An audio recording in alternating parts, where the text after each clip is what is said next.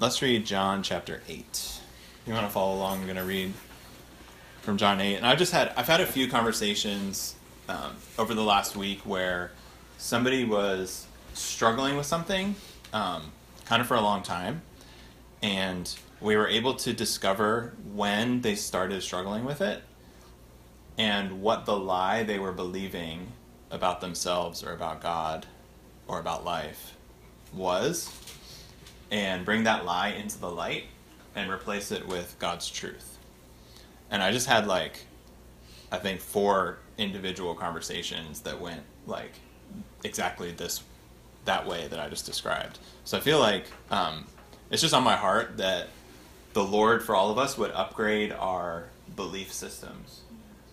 Whether there's an outright lie that we're believing or just something that we're believing about God or about ourselves or about life that he just wants to take up to the next level. For example, it's great to believe that God is always going to provide for you. And if you don't believe that, it's a really great thing to start believing.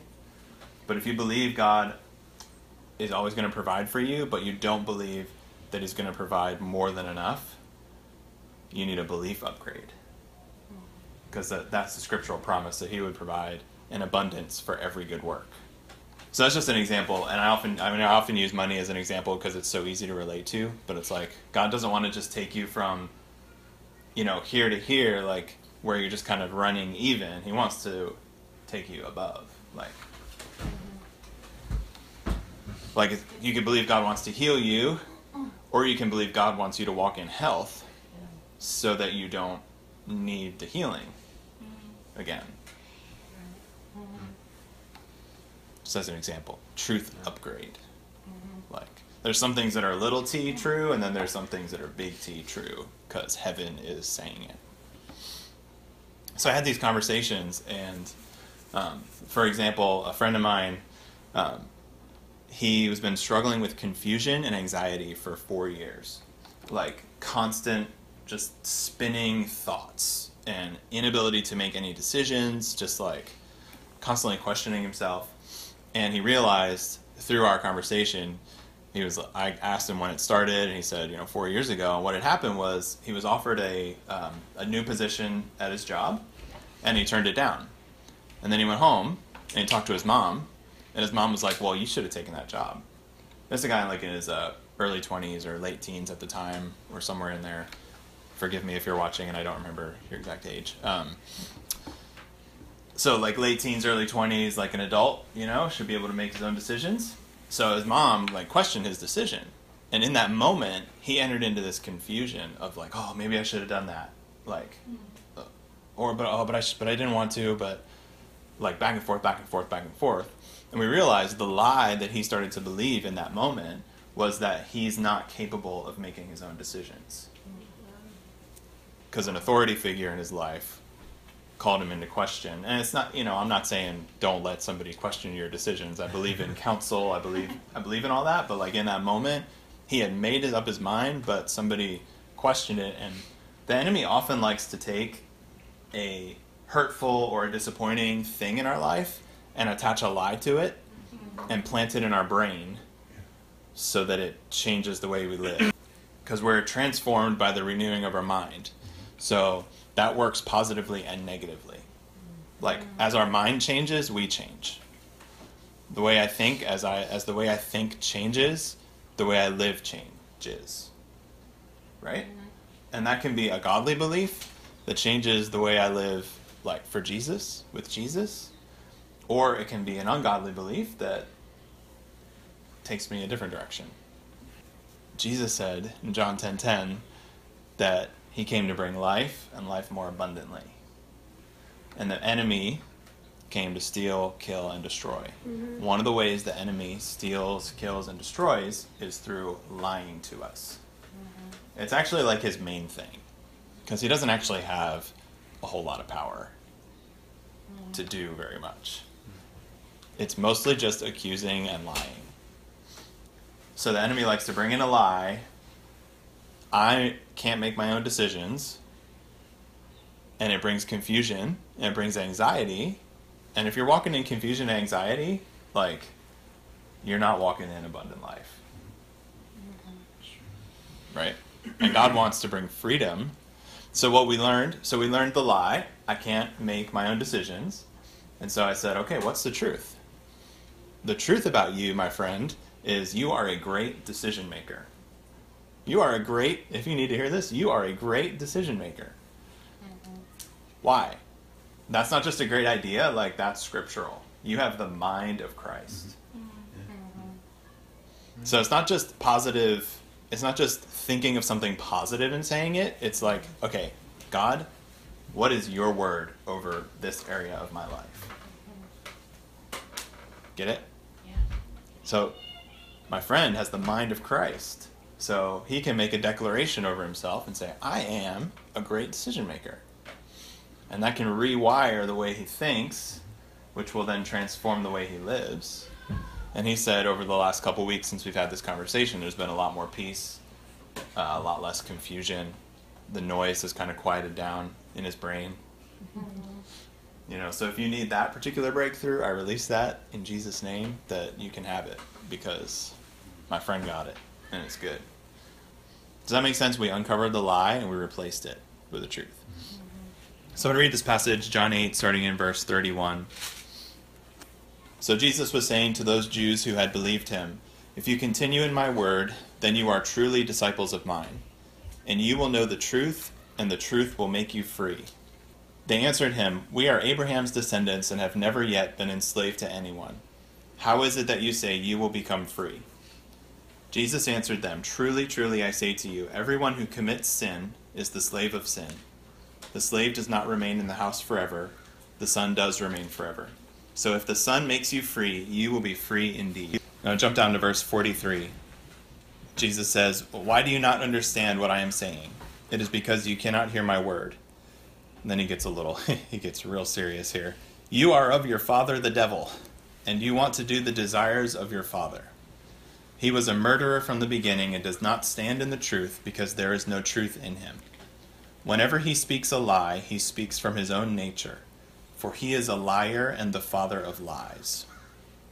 Our minds are either going to be renewed positively by the father of lights, or dragged into the pit by the father of lies. There's actually there's no middle between the two. Not really.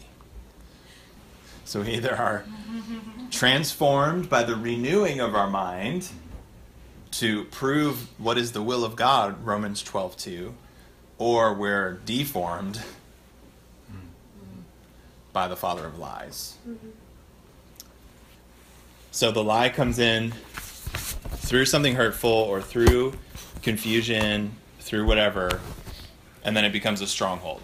You guys are familiar with 2 Corinthians 10, the weapons of our warfare. They're not carnal, but they're mighty for tearing down strongholds. We take down every speculation and lofty thing that exalts itself against the knowledge of God. So the lie comes in, and if you don't catch it quickly, it can take root and it can build a fortress in your mind called a stronghold, scripturally. And from there, that lie has some degree of authority to speak into your life and manage the way you live. So if somebody rejects me, if I experience rejection at a young age, especially at a young age, and if you get into like any inner healing stuff, like you'll learn this can start all the way when you're in the womb. Like there's all kinds of layers to this stuff that we're not going to get into today, but because it's really not my area of expertise. But if I experience rejection, I don't have people around me, or I don't have a relationship with God where he's like, no, I haven't rejected you. Like, if I experience rejection, then it's very easy for the enemy to attach a lie to that rejection and say, like, you're not good enough, or you don't deserve love, or you're never going to be accepted, or people don't like you. None of you have ever heard these, I know, but it's just, for the church down the street, you can tell them about this. Maybe I'm the only one.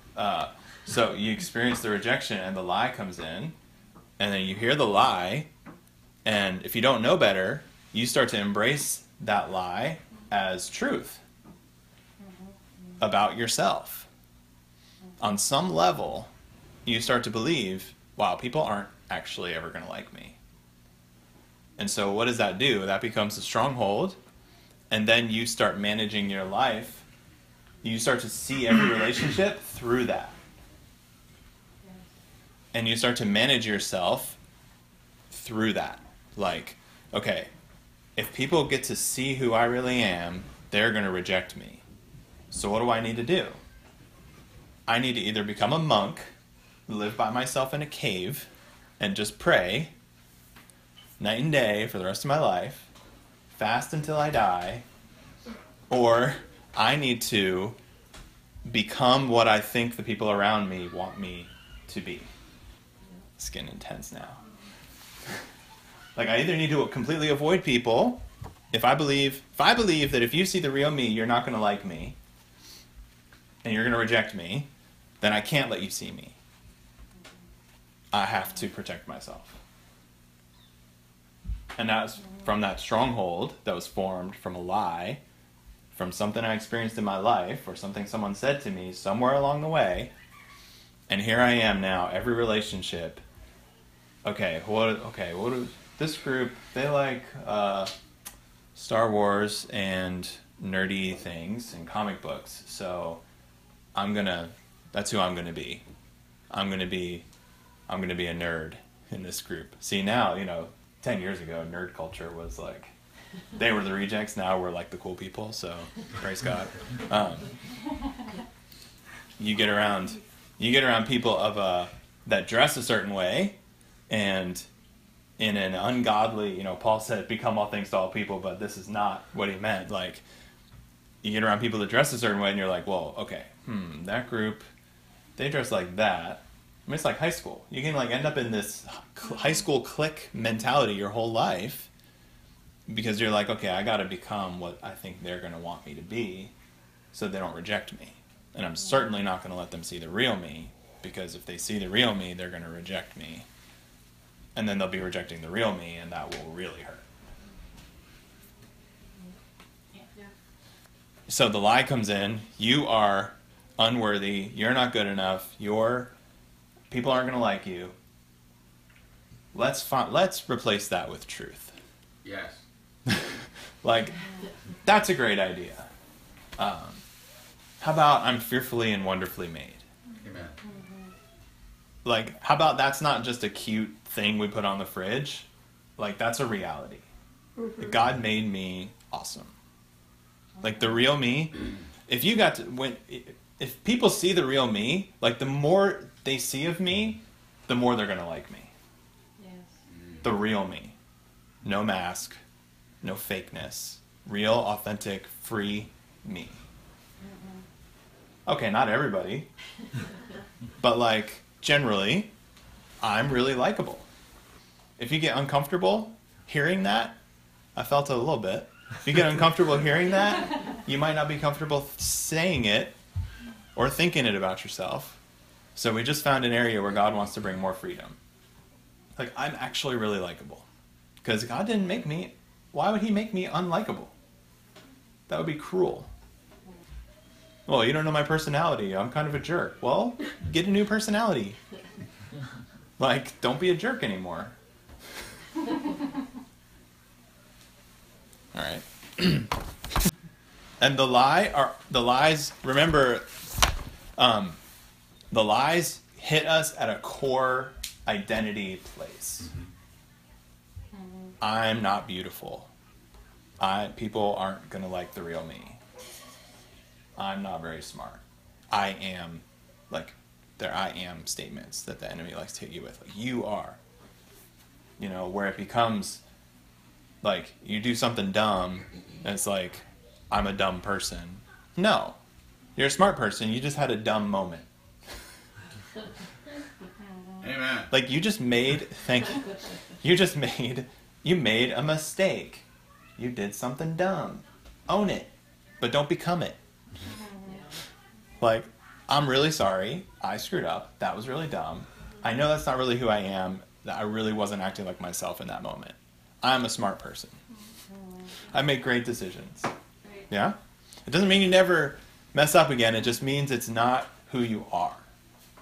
So these lies hit us at an identity place. So the Lord wants to replace the lies with truth at the core identity level of who we are. Okay? So when you discover the lie, you identify it, you renounce it. That just means you say, I renounce the lie that I am unlikable, that I'm not likable. I renounce the lie that God's not going to provide for me. I renounce the lie that it's impossible for me to get in shape. I renounce the lie that I'm always going to be sick. Just renounce it. You just say it. You just renounce it. And then you identify the truth and you declare it. And then the last step, share your process with some people that you trust. This is like a real like condensed message here. But as you're going through this process, or if you recognize that you need to go through this process, like find somebody that you trust to talk it through with. Or at least share, like if you do it just with God, like share it with somebody. Get somebody on your side that knows what you're going through and believes in you and will champion you through the whole thing. And then the last couple of things here. Ongoing maintenance. If the lie starts to come in, like, here it comes, the enemy whispered a lie, it's coming towards you, like, before it gets in there deep enough to take root, let out a hearty laugh. Let out a hearty laugh because you recognize, hey, wait a minute, that's not from, like, that's coming up from below, if you will, from the father of lies, not from the father of lights who gives every good gift. Like, it's coming this way, not this way, so, ha ha ha ha. That's ridiculous. It's ridiculous. I start feeling fear about provision. Wait a minute. That's not from the Father. God always provides for me. Abundantly. Ha! Laugh it off, and then declare the truth. Laugh it off, lift your head to the Father of lights, and declare what He's saying. Get it? That's the ongoing protection. Is this making sense? Yes. You guys with me? Okay. Lies can block the flow of abundant life in our lives. And I'm not talking about money, though that may be included. I'm talking about the fullness of freedom in Christ. When lies get in there, they can hinder that flow in our lives. So my prayer and my belief for you guys and for myself and for anybody who's watching is that the Holy Spirit will, when necessary, reveal a lie, reveal a root, reveal something that came into my life that is hindering me from total freedom. And then the truth. Okay? Yes. Okay. I'm going to say goodbye to the multitudes of live viewers.